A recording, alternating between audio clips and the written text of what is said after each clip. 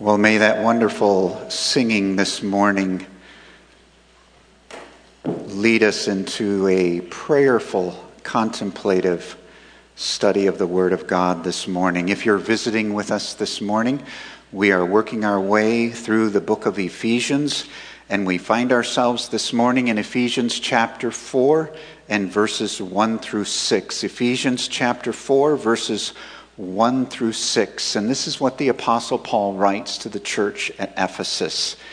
He says, I, therefore, a prisoner for the Lord, urge you to walk in a manner worthy of the calling to which you have been called, with all humility and gentleness, with patience, bearing with one another in love, eager to maintain the unity of the Spirit in the bond of peace.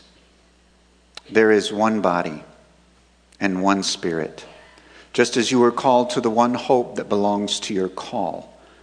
One Lord, one faith, one baptism, one God and Father of all, who is over all and through all and in all. Well, our first point this morning is the importance of unity. The title of this message is The Critical Importance of Biblical Church Unity. And more so than most messages, I carefully chose each word in this title. We are talking this morning about the importance of biblical church unity. Ephesians 4:3 is a verse that all of us should have etched in our minds. I don't know how many of you here this morning have ever heard a message on Ephesians 4:3, and we'll be looking at all 6 verses. But this is a verse that all of us ought to be familiar with. This is a verse that all of us ought to have on our minds and on our tongues. Eager to maintain the unity of the Spirit in the bond of peace. So, as we talk about unity this morning, I want to qualify something as we begin. Very important. There is a wrong kind of unity. Anytime Christians want unity at the expense of the authority of Scripture, it is a wrong kind of unity.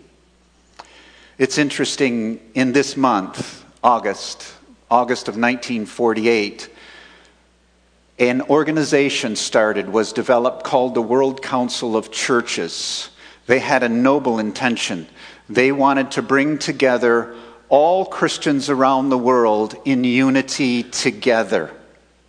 Unfortunately, over the years, the World Council of Churches, in order to embrace the many liberal theological churches that are out there around the world, in order to have some semblance of man-made human unity, they began to water down the Word of God and to deny some of the essential doctrines of the Christian faith. As the World Council of Churches moved through the years, they began to involve themselves in left-leaning political causes. And if you grew up in the era that I did, all you ever heard about the World Council of Churches was negative and critical, and understandably so.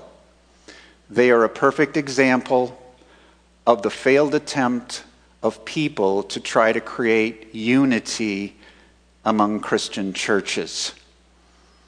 And even today, the World Council of Churches is very active and very controversial.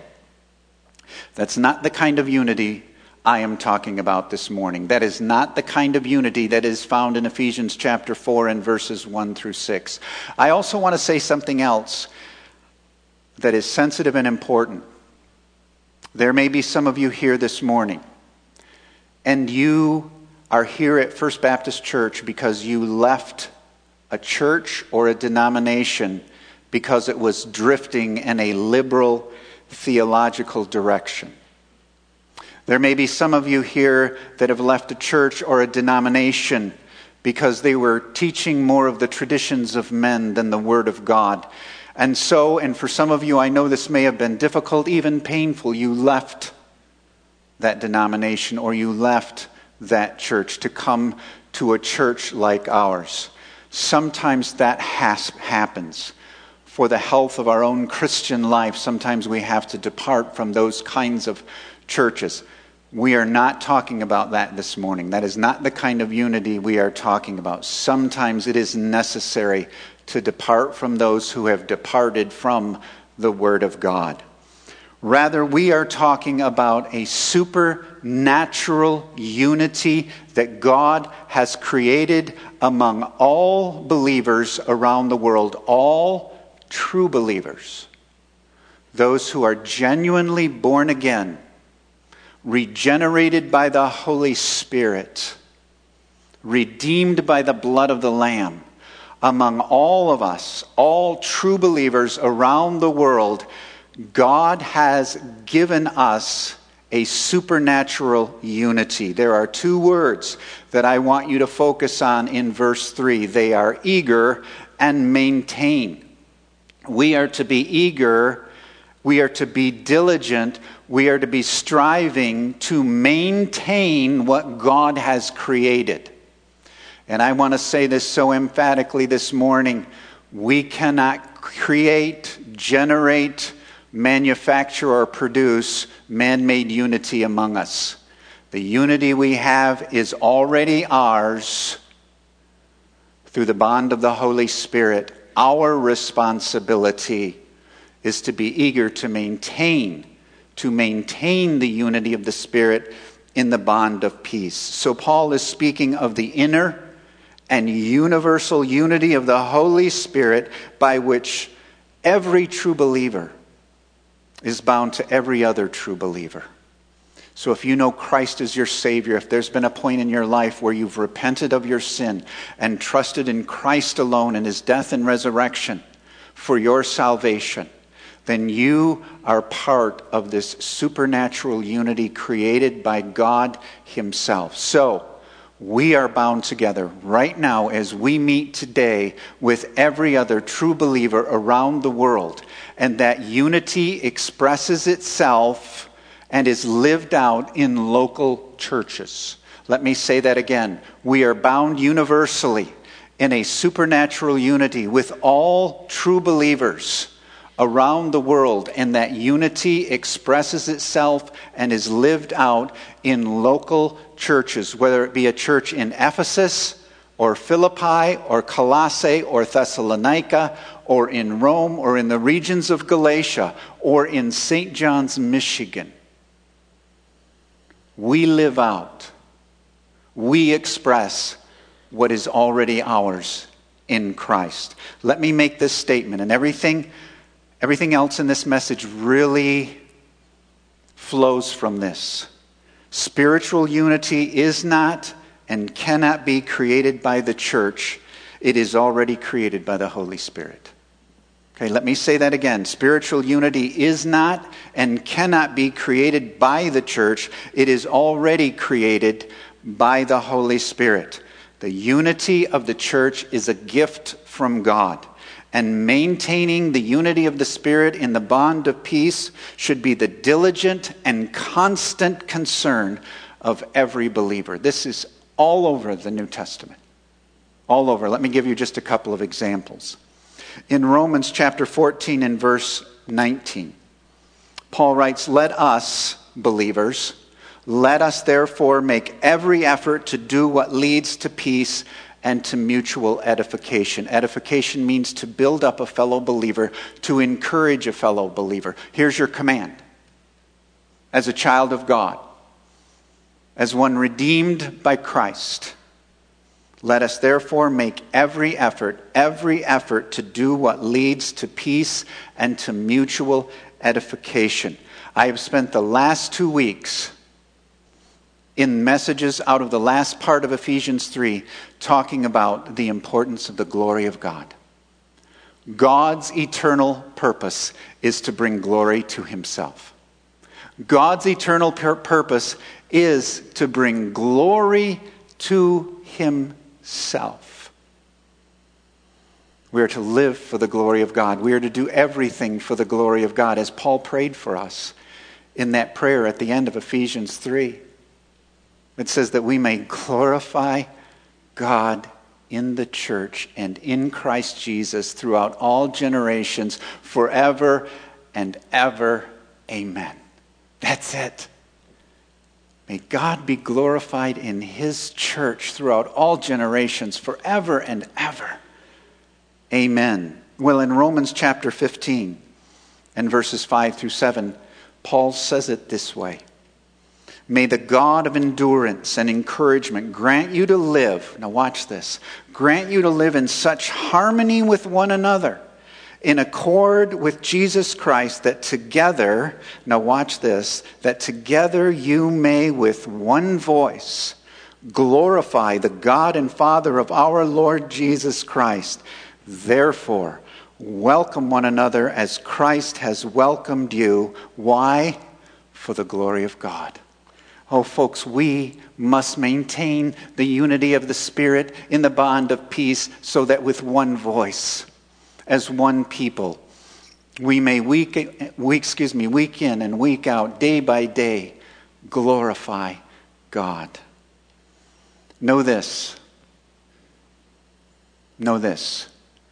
God creates unity. People cause division and conflict. God has given us unity. We cause division and conflict. In true Bible teaching and Bible believing churches, if you see or hear about a congregation where there is division and strife and conflict, it's not God's doing, it's the people's doing. And let me say this. When there is division and strife and conflict in a Bible-believing church, the vast majority of time, I would say more than 90% of the time, it is because of personal preferences and opinions, not because of the essential teachings of the Word of God. It is because our personal preferences and our opinions take precedence over the teaching of the Word of God. And I say this to you in love this morning. Beware. Beware of being the person who causes division and conflict in a local church. Beware of causing strife and division in a local church. And here's why. Because it grieves the heart of God. When we are not unified, when we start bickering over our preferences and bickering over our human opinions, the heart of God is grieved. Well, that's the overarching theme of this message this morning. Now, I want to back up just a little bit. We have obviously moved from chapter 3 to chapter 4, but this is more than a move from one chapter to another. It is a very important transition in the book of Ephesians. Ephesians 4:1 marks the transition from positional to practical truth, from doctrine to duty, principle to practice. This is very common in the writings of the Apostle Paul. He has, the first part of the book is, here's who you are in Christ. Here's the doctrine. Doctrine simply means the teaching of Scripture. Here is the teaching of the gospel of who you are in Christ. Then he'll transition to the second part of the book. Now, live that out. Live out who you are in Christ. Live out your position in Christ. Live like the person that God has created you and redeemed you to be. For example, we see this profoundly in the book of Romans. The first 11 chapters of Romans are about, here is the gospel. Here is who you are in Christ. Here's who you used to be, and here is who you are now in Christ. And then in chapters 12 through 16, it's now live it out. Live like the person that God has redeemed you and saved you to be. And that's where we're at in the book of Ephesians. In the first 3 chapters of Ephesians, Paul has set forth the believer's position with all the blessings honors and privileges of being a child of God. Think back to Ephesians chapter 1 and verse 3, which kind of sums up the first 3 chapters. Blessed be the God and Father of our Lord Jesus Christ, who has blessed us in Christ with every spiritual blessing in the heavenly places. Praise God for who you are and all that you possess in Christ. Now, in the next 3 chapters, he gives us our responsibilities as children of God, in order that we might live out our salvation for the will of God and for the glory of God. That's what chapters 4 through 6 are about. Living out who you are in Christ for the will of God and the glory of God. The first 3 chapters set forth truth about the believer's identity in Christ. The last 3 They call us for a practical, or call us to live in practical response to what we have now learned. And that leads us to our second point this morning, and that is, live worthy of your calling. Ephesians chapters 4 through 6 can be defined by the last part of Ephesians 4:1. Walk in a manner worthy of the calling to which you have been called. You want to know what chapters 4 through 6 are all about? Here's the summary sentence. Walk in a manner worthy of the calling to which you have been called. In verse 1, he says, I therefore, based on the first 3 chapters, I therefore, a prisoner of the Lord. Paul identifies himself again in the book of Ephesians as a prisoner of the Lord. We saw this in Ephesians chapter 3, verse 1, where he said he is a prisoner of Christ Jesus. So I won't spend a lot of time on that this morning. I did that in the last chapter. However, let me summarize by saying that Paul was literally, physically imprisoned at this time when he wrote the book of Ephesians. So he's physically imprisoned. But he was not a prisoner of Caesar. He was not a prisoner of Rome. He was not a prisoner of the Jews. He was a prisoner of Jesus Christ. All of his allegiance, all of his loyalty belonged to Christ. In fact, the reason he was physically imprisoned is because he was a prisoner of Jesus Christ. And he says, I therefore, a prisoner for the Lord, urge you to walk in a manner worthy of the calling to which you have been called. And he starts out this way. Verse 2, with all humility and gentleness, with patience, bearing with one another in love. You know, as you read verse 2, if you read it slowly, if you meditate upon it, there's kind of a soothing effect to it. And there's supposed to be. That is the tenor, the tone, what we would call the biblical mood of the text. With all humility and gentleness, with patience, bearing with one another in love. Humility, gentleness, patience, love. And the word all at the beginning of verse 2 modifies every word, not just humility. With all humility, all gentleness, all patience, and all love. You know what it means to walk worthy of the calling to which you've been called? It means to be a humble person. Humbled that you, an undeserving, unworthy, sinful person, have been blessed so richly in Christ. Humility has been called the foundational character trait of the entire Christian life. One person called it the first, second, and third essential of the Christian life. John Wesley once said that the Greeks and the Romans had no word for humility because they were such arrogant and proud cultures. And to be humble, to be meek in any way, they saw as a weakness, and they saw it as something to be avoided. Oh, not so among the children of God. Everything we do is to be characterized by humility. What is humility? We could define it in a number of ways, but let me say it this way. It is laying aside your rights for the glory of God and the good of others. It is laying aside your personal rights for the glory of God and for the good of others. Well, not only are we to be humble, we are to be gentle. Gentleness, as you know, is a fruit or part of the fruit of the Spirit. It cannot be produced humanly. It is produced by the Holy Spirit. Oh, folks, we are to be gentle with one another. We are not to be harsh. We are not to be abrasive. We are not to be obnoxious. We are to be gentle. The word gentle has a beautiful word picture. It is the picture of a beautiful horse, of a wild stallion who is so majestic and so powerful, and yet when it is broken, when it is tamed, it is gentle. You can pet it. You can ride on it. And although it has all this power, it is power for all the right reasons. It is a power contained in gentleness. Let me ask you this morning, would other people describe you as gentle?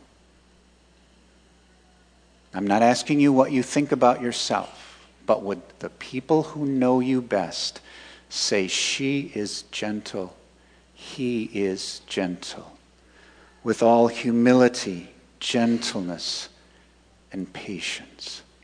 We are to be patient with one another. Here's the thought with patience. We are to constantly understand that we are fallen, sinful people, saved by the grace of God. We're at different points, different markers in our spiritual journey. Sometimes we say things we shouldn't say. Sometimes we do things we shouldn't do. But we're patient. We're patient with one another. And we exhibit patience in all of our relationships. So it says, with all humility and gentleness, with patience, bearing with one another in love. This flows directly from chapter 3 at the end where Paul prays for us. Remember what he prayed for us, how he prayed for the Ephesian believers, and subsequently prays for us that we would be rooted and grounded in love. Not human love, but in the love of Christ. He said, I want you to have the strength to comprehend what is the breadth and the length and the height and the depth of that love. The love of Christ that surpasses all knowledge. I want you to bear with one another with that supernatural love that we have in Christ. So, with all humility and gentleness, with patience, bearing with one another in love, then comes verse 3. Eager to maintain the unity of the Spirit in the bond of peace. Here's the thought. Humility gives birth to gentleness. Gentleness gives birth to patience. Patience gives birth to bearing with one another in love. And all four of these characteristics maintain the unity of the Spirit and the bond of peace. It is the picture of a church in all of its sinfulness, in all of its weaknesses, and all of its failings, yet being humble and gentle and patient, bearing with everyone, bearing with each other in love, so eager to maintain the unity of the Spirit in the bond of peace. Here's why this is so important. These virtues and the supernatural unity to which they testify are the most powerful testimony that a church can have. Let me say that again. These virtues and the supernatural unity to which they testify is the most powerful testimony that we can have, because we are here in the midst of a world that is filled with sinful attitudes and disunity. All over the world there is conflict. In our own nation right now, there is intense, mean-spirited conflict. And the church is to be set apart as different. We are to be different in the midst of our culture, in the midst of the world in which we live in. You see, there is no program, there is no church program, no church method, no matter how carefully planned or executed, that can open the door to the gospel the way that we can when we are genuinely demonstrating unity in the Holy Spirit. I want you to think about that. There is no program out there. There is no method out there. We can buy some fancy, expensive church program intended to bind us together, but we can't do it. It is a supernatural unity that is a gift from God, and when we maintain our unity in Christ, it opens the door for the gospel.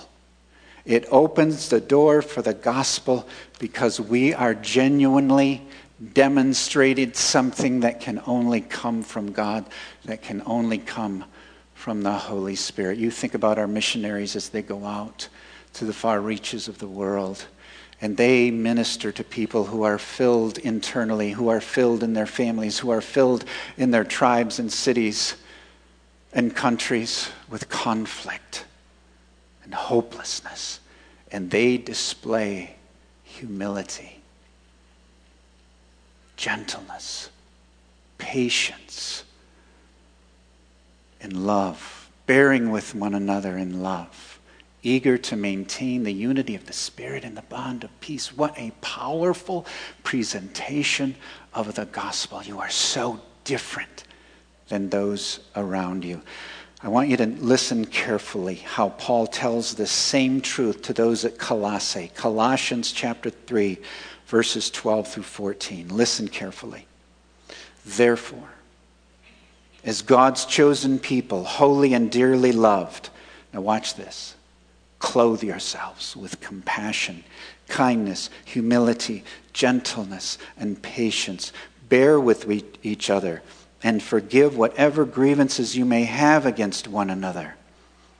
Forgive as the Lord forgave you. And over all these virtues put on love. Now watch this. Which binds them all together in perfect unity. Complete parallel with Ephesians 4, 1 through 6. Which binds them all together in perfect unity. Well, that leads us directly to verses 4 through 6. And I want to take verses 4 and 5 first. Verses 4 and 5 are known as the double triad and help us to understand why maintaining the unity of the Spirit is so important. There are two groups of three here. And as you listen to these, it's as if Paul is saying, when you understand who we are, when you understand the Christian faith, when you understand biblical truth, how can you not be unified? Verses 4 and 5, there is one body and one Spirit, just as you were called to the one hope that belongs to your call, one Lord, one faith, one baptism. One body, one Spirit, one hope, one Lord, one faith, one baptism, one body. This is what we've been learning about in Ephesians, the end of Ephesians 2 through Ephesians chapter 3.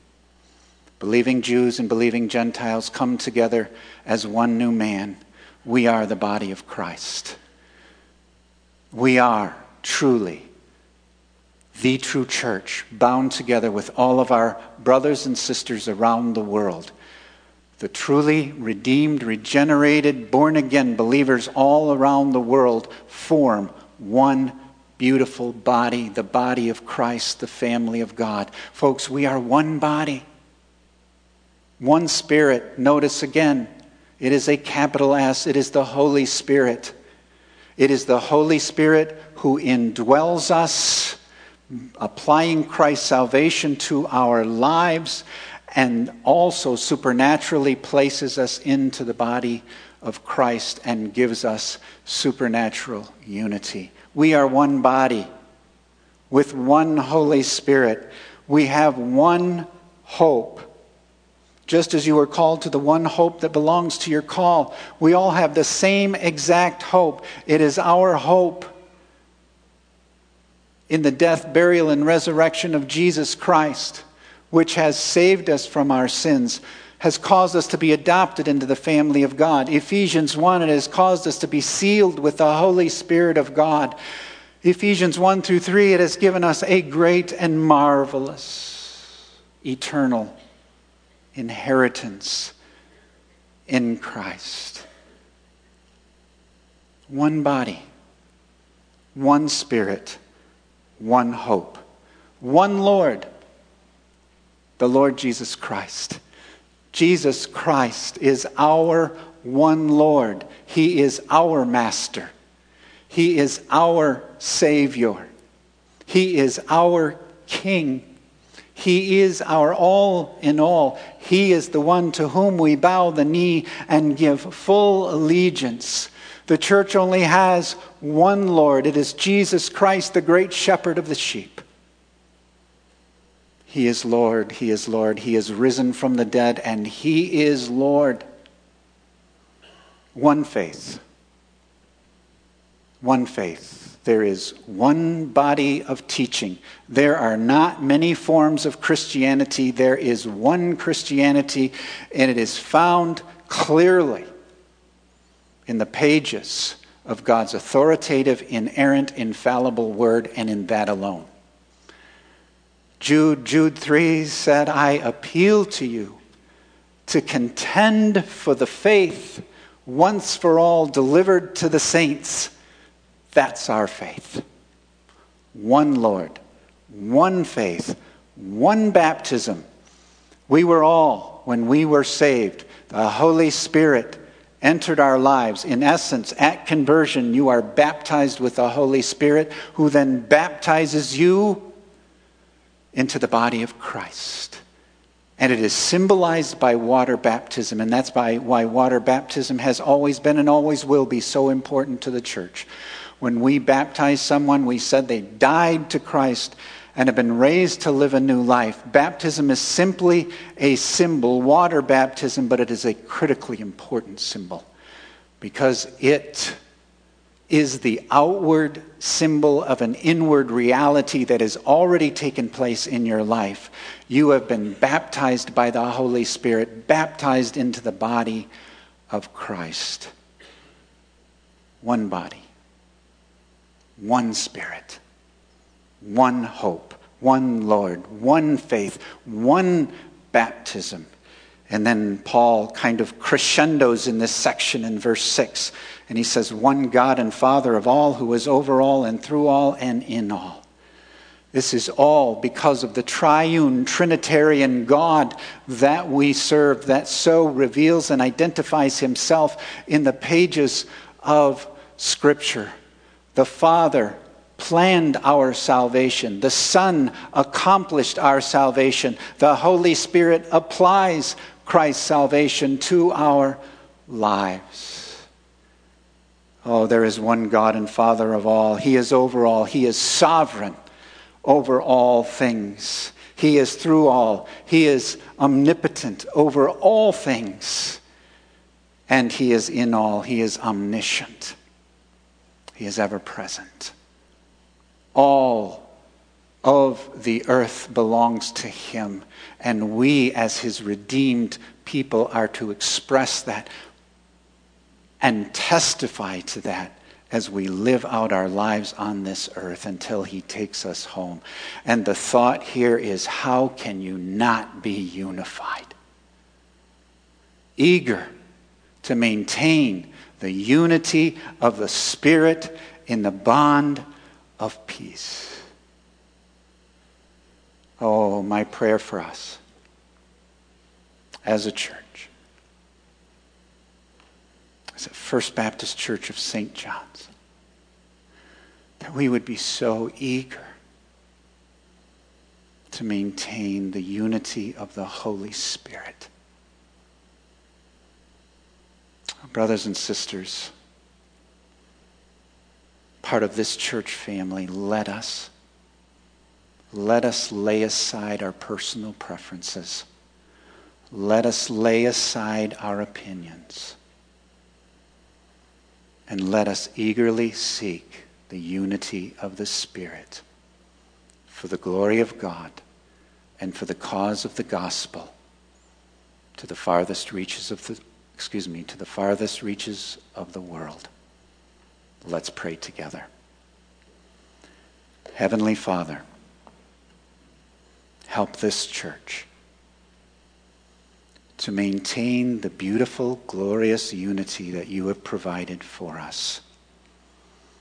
I pray that all of our lives would be characterized every day in our families, in our work relationships, and especially as a church family.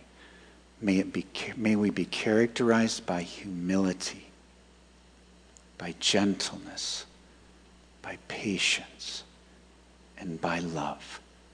Eager, oh Lord, help us to be eager to maintain the unity of the Spirit in the bond of peace.